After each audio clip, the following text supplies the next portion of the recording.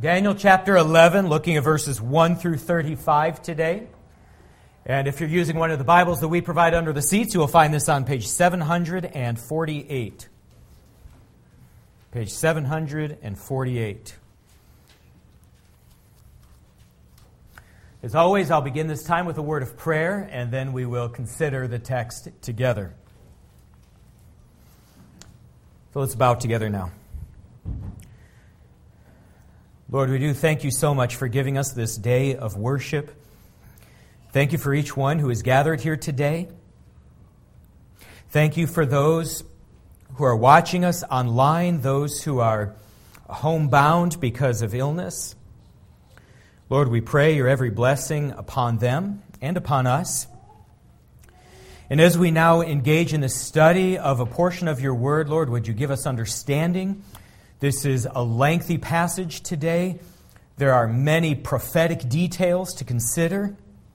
Help us, Lord, to be able to track the movement of this text. Help us to remember what we learned today. Lord, as we make application of the text to our lives, help us to receive these applications. Help us to have wisdom that we might know how to put them into practice. And we pray that this entire time might be to your glory and to our everlasting good. And we pray all of this in Jesus' name. Amen. So once again, we are in Daniel chapter 11. And this chapter contains the most detailed set of prophecies found anywhere in the Bible. And these prophecies concern that period of time between Daniel's life and the first coming of Christ.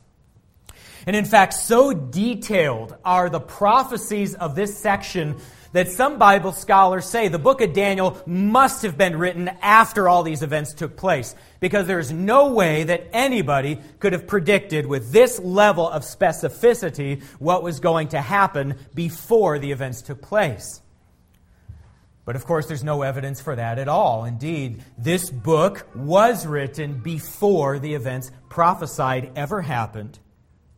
The prophecies of Daniel chapter 11 stand as a testament to the divine inspiration of this book. And they also establish for all time that God is sovereign over the affairs of men.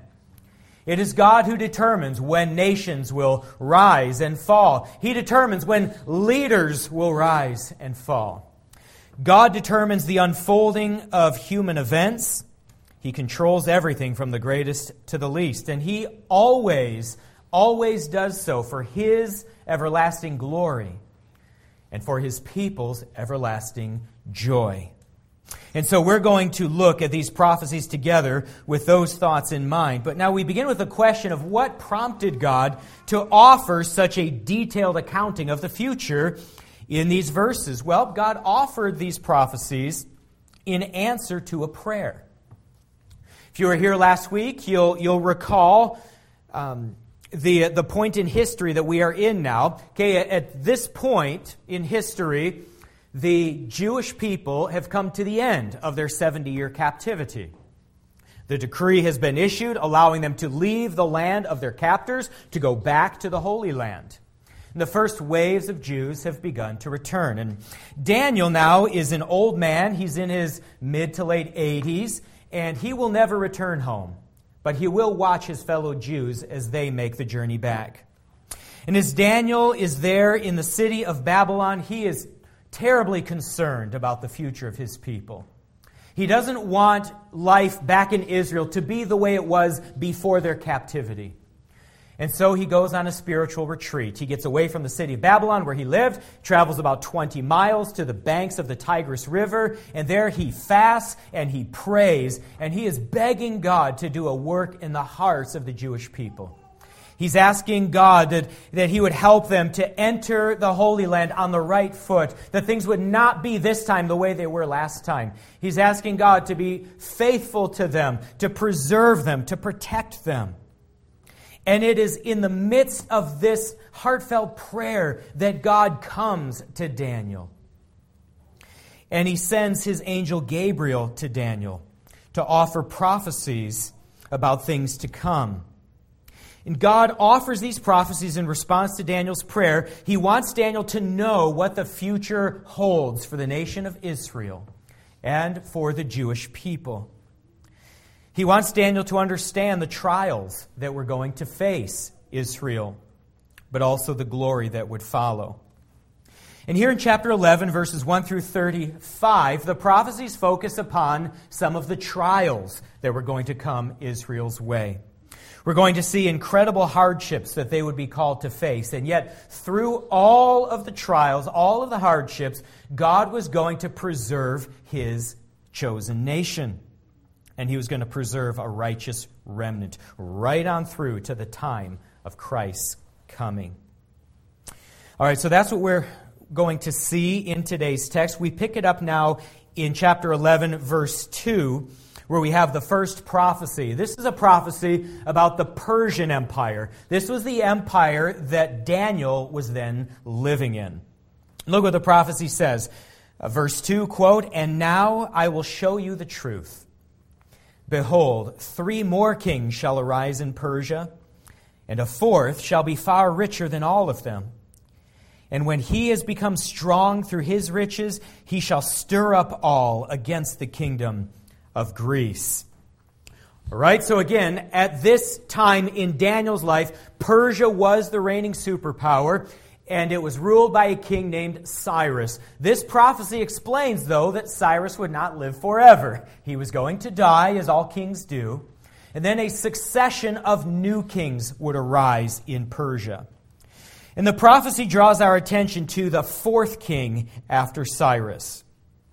It says 2 things about this coming king. He would be richer than all of his predecessors, and also that he would stir up all against the kingdom of Greece. From our vantage point in history, we know exactly who this prophecy is speaking of. It's talking about King Xerxes of Persia. King Xerxes, who would reign over Persia from 486 to 465 BC. That was about 75 years into Daniel's future.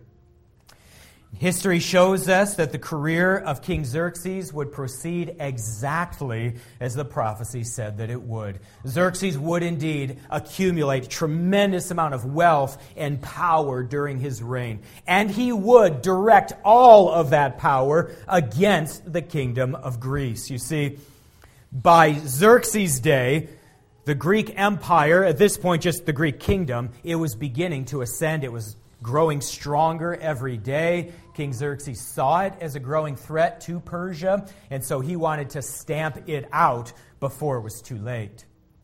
And so this is what King Xerxes did. He mounted a massive, massive military campaign. Virtually his entire navy was involved, and 100,000 troops involved in the onslaught against Greece.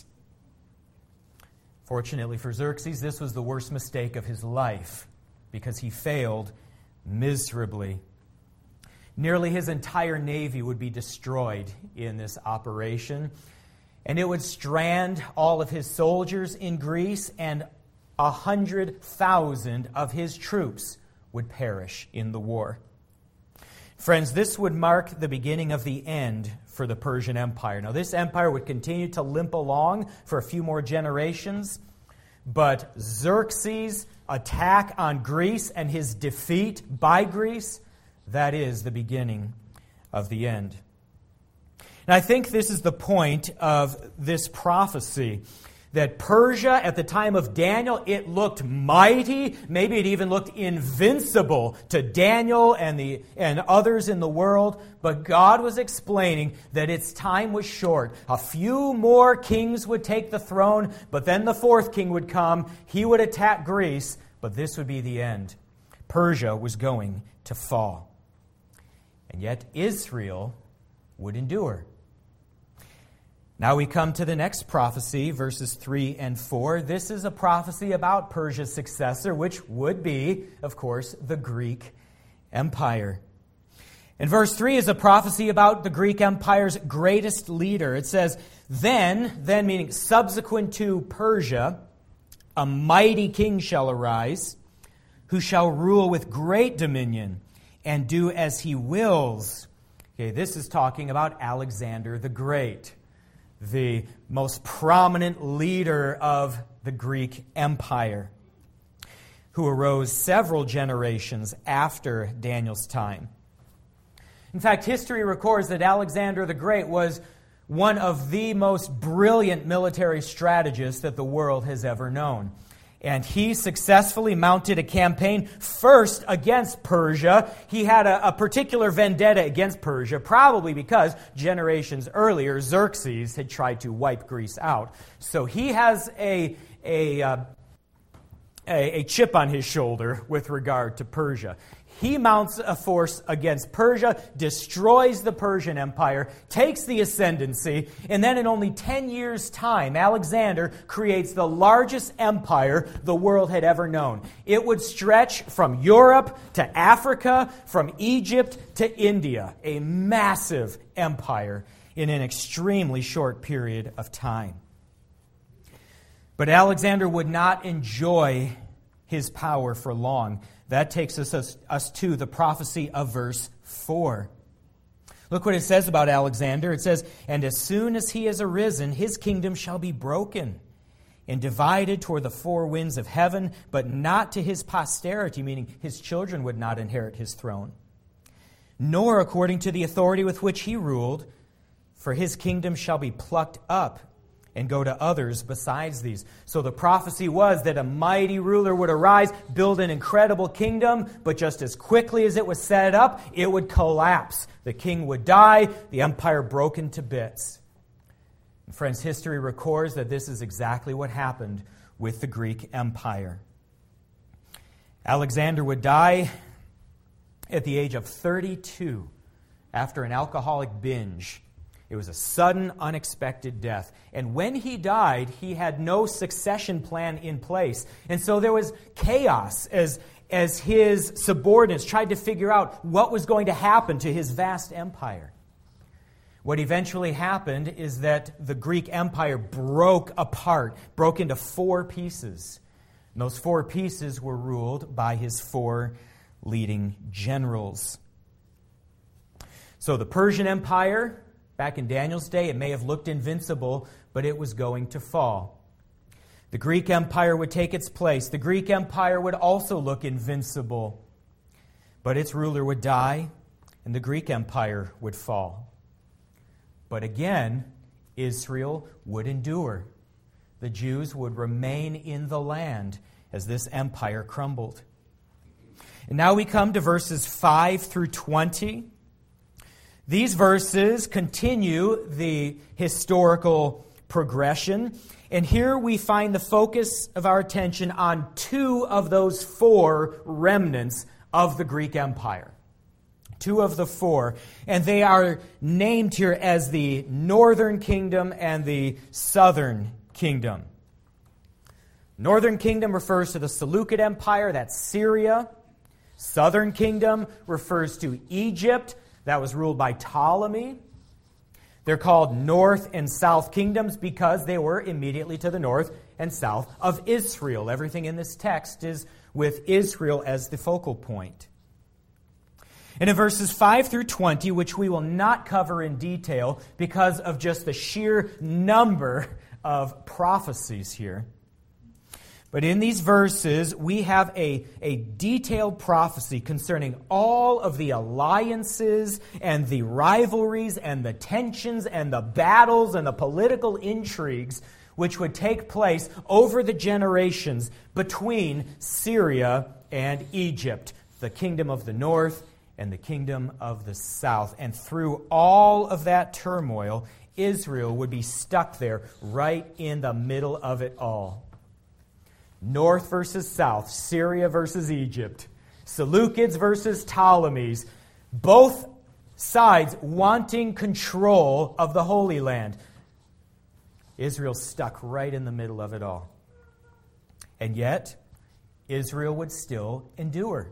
Look at verses 14 through 16. It says, "In those times many shall rise against the king of the south," Egypt, "and the violent among your own people shall lift themselves up in order to fulfill the vision, but they shall fail. Then the king of the north shall come and throw up siege works and take a well-fortified city, and the forces of the south shall not stand, or even his best troops, for there shall be no strength to stand. But he who comes against him shall do as he wills. None shall stand before him, and he shall stand in the glorious land, that's Israel, with destruction in his hand. So for generations you have these two remnants of the Greek Empire, north and south, vying for control of the Middle East. Israel stuck right in the middle. Well, finally, according to verses 14 through 16, there would be a breakthrough. Syria would finally successfully conquer its foe, Egypt. It would run through the Middle East, through the Holy Land, conquering Egypt and taking possession of the Holy Land. Now, friends, all of this would be fulfilled at the Battle of Panium, which occurred in 200 BC. 200 BC. In this decisive battle, Egypt would be soundly defeated by the Syrian forces, and as part of the terms of Egypt's surrender, Egypt would give up all of its claims upon the Holy Land, so that now the Holy Land would come under the rule of Syria. Specifically, it would come into the hands of Antiochus III, also called Antiochus the Great, the ruler of Syria. And Antiochus the Great turned Israel into a vassal state.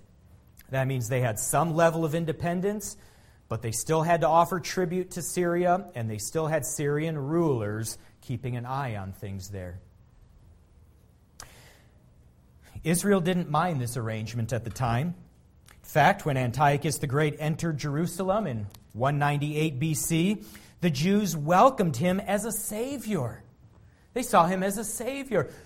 Remember, they've been stuck in the middle of this battle between Syria and Egypt for a very long time. Finally, Syria prevails. They're thrilled about this. You know, the Jews had a history with Egypt, and it was not a good one. They had started out as slaves in Egypt. So when Antiochus the Great finally won a decisive victory against Egypt and then took Israel under his protection, they thought this was wonderful. They cheered Antiochus the Great as a hero. But friends, the Jews would soon discover that their salvation would not be coming from Syria, and certainly not from any man named Antiochus. And this takes us to the prophecies in verses 21 through 35. These verses give us a prophecy about Antiochus the Great's son, Antiochus IV. His rule would happen roughly 300 years after Daniel's time. Now, Antiochus IV would call himself Antiochus Epiphanes. You might know that name. Antiochus Epiphanes. It literally means Antiochus, God manifest in the flesh. That's what he thought of himself. His reign would be so horrific for Israel that we sometimes call him the Antichrist of the Old Testament. Now, verses 22 through 35 offer a prophecy about this tyrant's career and how the Jews would respond to it. These are in the years leading right up to the arrival of Christ. Verses 22 through 24 explain the brilliant beginnings of Antiochus Epiphanes' reign, but then it says he would suffer an unexpected military setback in Egypt, which would force him to park in the Holy Land for good. Look at verses 29 and 30. It says, at the time appointed, and notice the wording there, at the time appointed, he shall return, this is Antiochus Epiphanes, he shall return and come into the south, he's going against Egypt, but it shall not be this time as it was before. Antiochus Epiphanes' father had successfully waged war against Egypt. Now his son thinks he can do the same, but his son does not have the brilliance of his dad. And besides that, a lot has changed in the world since his dad's time. So when he tries to conquer Egypt, things do not go his way. The prophecy goes on. It says, he shall turn back. And he's not going to be happy about that. He shall turn back and be enraged. And what will he do with his rage? He will take action against the holy covenant, talking about Israel. And he shall turn back and pay attention to those who forsake the holy covenant. So Antiochus Epiphanes tried to go against, he would try, looking from Daniel's perspective, he would try to go against Egypt like his father had done. A decisive blow to capture Egypt as well as the Holy Land. But here's what history tells us happened. About 168 BC, Antiochus IV was preparing his attack on Egypt when he received a visit from an ambassador of the new Roman Republic. Of course, the Roman Republic will soon become the Roman Empire. It wasn't there yet. But he gets a visit from an ambassador of the Roman Republic. And the ambassador says to Antiochus Epiphanes, if you invade Egypt, we will consider it an act of war, and you will have to fight them and us. Antiochus realized he could not defeat two armies, and so he was forced to turn back, and he had to return to the Holy Land, stop his advance there. He realized he would never be able to conquer Egypt. That was humiliating for Antiochus, the man who calls himself God in the flesh. Couldn't even defeat a couple of little armies. It was humiliating, and he was left enraged by it all. And so he determined that he would redouble his efforts in the Holy Land. If that's all he could have, then he was going to make the most of it. He was going to bring Syria's full control to bear upon Israel. They would have to adopt his culture, his religion, his language, total assimilation into Syria. That's what Antiochus Epiphanes, the Antichrist of the Old Testament, would do in Israel. We read of these horrors in verses 30 and 31. The prophecy says, for ships of Kittim shall come against him. He shall be afraid and withdraw. Okay, that's his withdrawal from the Egyptian campaign. Then he shall turn back and be enraged and take action against the holy covenant. He shall turn back and pay attention to those who forsake the holy covenant. Verse 31, and forces from him shall appear and profane the temple and fortress, and shall take away the regular burnt offering, and they shall set up the abomination that makes desolate. And he shall seduce with flattery those who violate the covenant. History tells us that this is exactly what Antiochus Epiphanes would do. Having lost his chance at Egypt, he now turns to the Holy Land, where he waged a brutal campaign against the Jewish people. He sent his soldiers throughout the Holy Land, killing as many as 80,000 Jewish men, women, and children. Then he would rob the Jewish temple, taking away all of their furnishings. He would also end the daily sacrifices in the temple. And then he would rededicate the temple to Zeus, a false god. And then finally, in his ultimate act of sacrilege, Antiochus Epiphanes would sacrifice a pig on the altar of the temple. The worst crime imaginable in the Jewish faith. That is the event here prophesied as the abomination which makes desolate. To profane the holy temple of God in such a way. Well, verses 32 to 35 then prophesy how God's people in Israel would respond to all of these atrocities. Notice the twofold response. It says, end of verse 32. It says, but the people who know their God shall, 1, stand firm, and 2, take action. So the Persian Empire would fall, then the Greek Empire would rise and fall, and then these two little rump kingdoms, north and south, would battle for control of Israel. Finally, Syria would take control. Through it all, Israel would endure. But then this man Antiochus IV, Antiochus Epiphanes, would arise in Syria. He would wage a brutal campaign against Israel. He would end their sacrifices, slaughter their people, sacrifice a pig on the altar. But still they would endure. Still there would be a righteous remnant in the land. And this righteous remnant would stand firm, it says. They would stand firm. That means they, despite it all, would not bow to Zeus or to Antiochus IV or to anybody else. They would stand firm.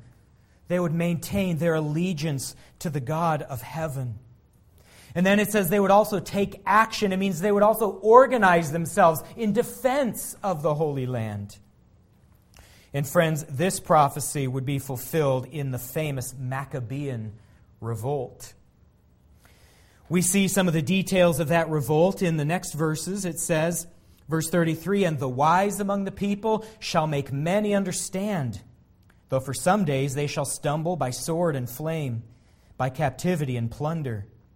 And when they stumble, they shall receive a little help, and many shall join themselves to them with flattery. So some will be pure in heart, others will join for wrong motives, but they will all join.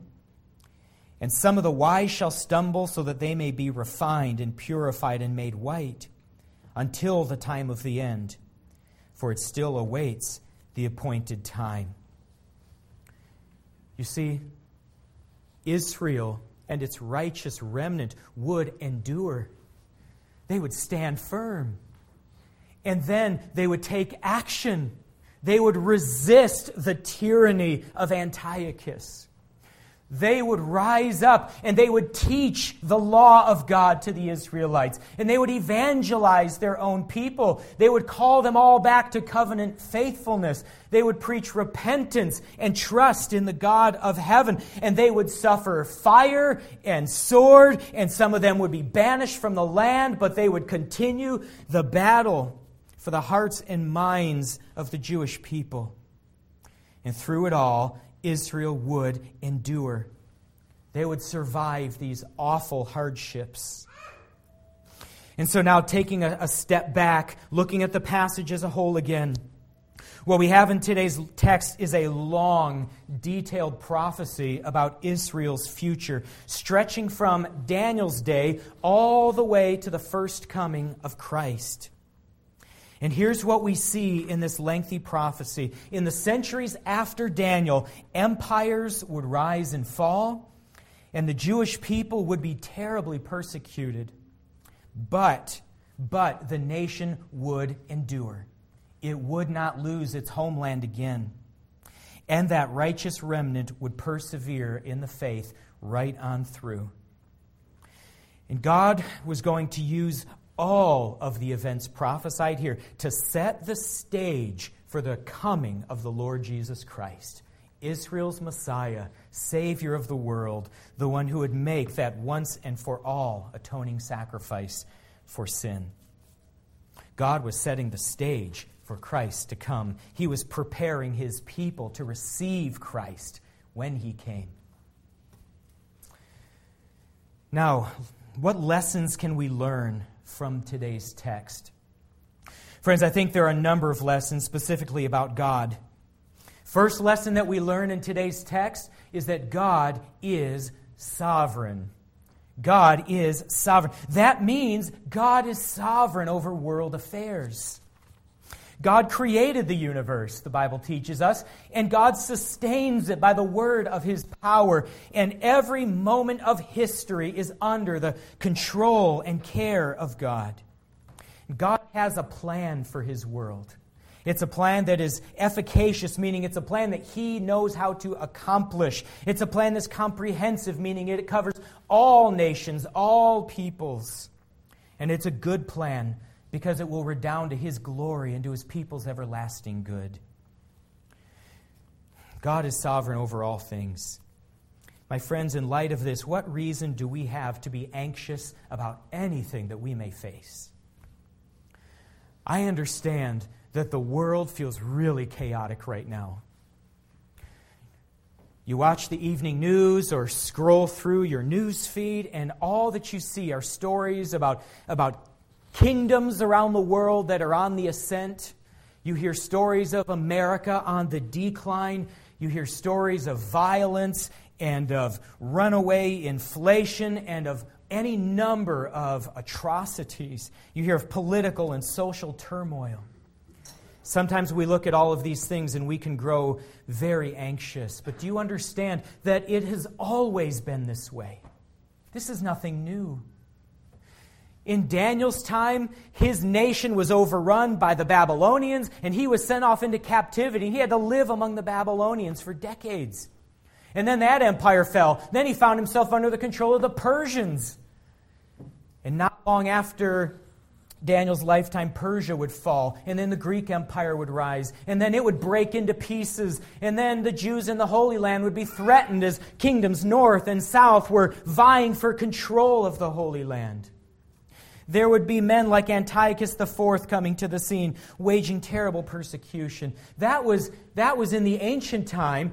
This is modern time. Things have not changed all that much. The names and the faces change. But the trials continue. Friends, this is what life is like in a sin-cursed world. In a world where people are far from God and human hearts are broken. But friends, we have no need to be anxious about any of it. We can be sad, yes. We can have a righteous anger about the things we see in the world, yes. But we do not fear what we see, as if there is no God who's in charge. No, today's passage shows us that through all of the ups and downs of history, through every bit of it, God is there. He's on His throne. He is in charge, and He is working His own plan according to the counsel of His will. And friends, we can rest in God's good plans. Second lesson we learn from this text is that God is all-wise. He's all-wise. That means God knows how to bring His good plans to pass. He doesn't just make things up as He goes or have to make course corrections as He goes. No, God knows the end that He desires. In this case, the end was the first coming of the Lord Jesus Christ. His Son coming into the world to live, die, and rise again as an all-sufficient atonement for us.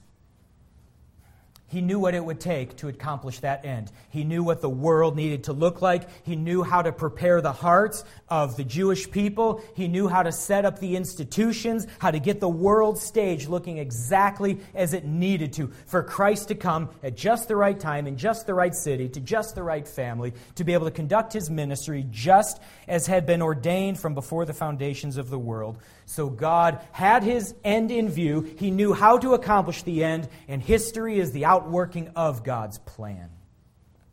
God is not responsible for the sinful actions of man, but He certainly uses our sinful actions to forward His own good purposes. And friends, knowing that God is all-wise, do we not have reason to trust in Him? You can trust in God. He has a plan. It's a good plan. It's a wise plan. And He knows how to bring it to pass. Third lesson we learn from our text, God is gracious. God is gracious. I say this because God did not have to offer Daniel all of these detailed prophecies. As Daniel was pouring his heart out to God, fearful about the future of the Jewish people, God could have said, listen, I am God. I am in charge. Just trust me. He could have left it there. But no, God is gracious and God is kind. And so God said, okay, Daniel, I want you to trust me. I am God, but now let me give you some details. This is what's going to happen for the rest of your lifetime, and then in the 300-400 years after your lifetime. This event will transpire, and then this one, and then this one, and then this one. And yes, your people, your nation, they're going to suffer hardships, but they're going to endure and they're going to persevere. A righteous remnant will stay, and then the end will come. He did this all for Daniel's sake, and now for our sake, as we can look back, see the prophecies and then their fulfillment and say, yes, God did all of that. He did all of it just as He said He would. We see that God is gracious in this text. Friends, this gives us reason to flee to Him in our times of need. So what is your need today? Are you afraid? Are you afraid of the future? Are you afraid of what you see in the world around you today? Or are you under a weight of guilt? Are you trapped by a besetting sin and you worry about standing before the judgment seat of Christ? Are you grieving a tremendous loss? What are your heart's burdens? Well, go to God. You can, because He's gracious and He's kind.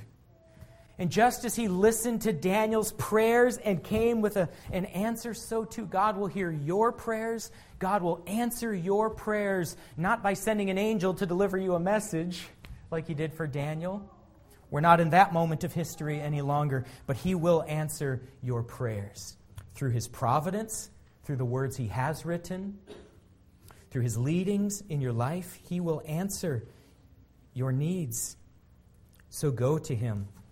And friends, the Bible says that God loves this world so much. He gave His only Son. That's why He sent Christ into the world. That whoever should believe in Him should not perish but have everlasting life. And once we have done that, come to God through Christ in repentant faith, we have the assurance we are His children. And He loves us as a father would love a child. And He wishes to do us good. Go to your gracious God. And then a fourth lesson we see here is that God is faithful to His people.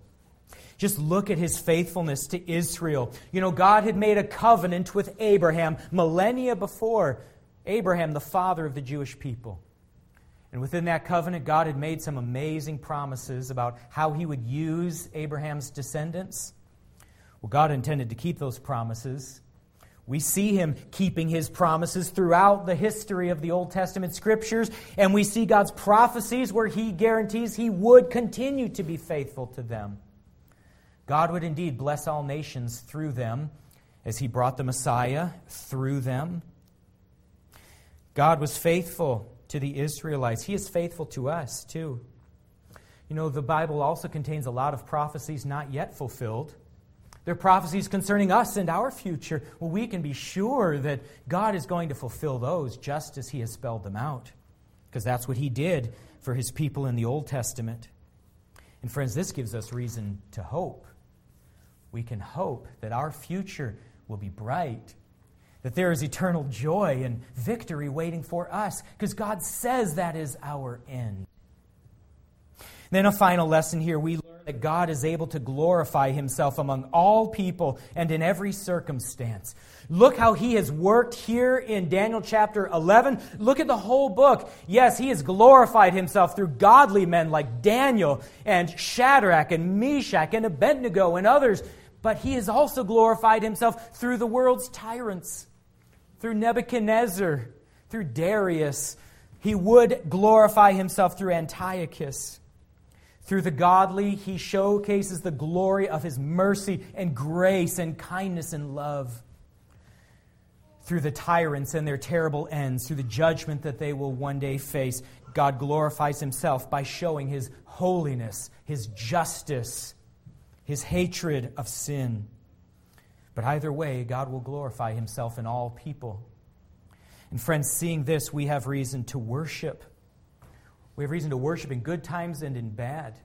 We see that God can glorify Himself among all people in all circumstances. And by the way, should this not cause us to flee to Him in repentance and faith, to have a saving relationship with Him? Would you not rather be glorified? Would you rather God not be glorified in your salvation than for Him to be glorified in your judgment because of your persistent rebellion? So go to Him in faith and trust and in worship. Let's go to Him in prayer together now. Lord, we thank You for this passage, for all that it shows us about Your nature, what kind of a God You are.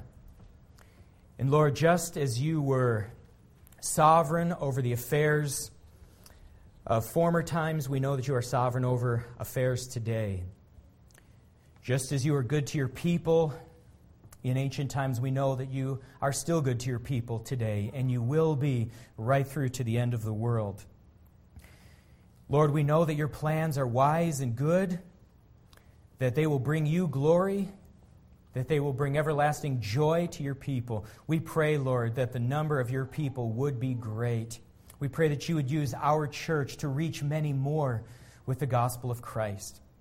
We pray that our community would become filled to overflowing with worshipers of you, who see you for who you are and delight in you, who wish to be named your children.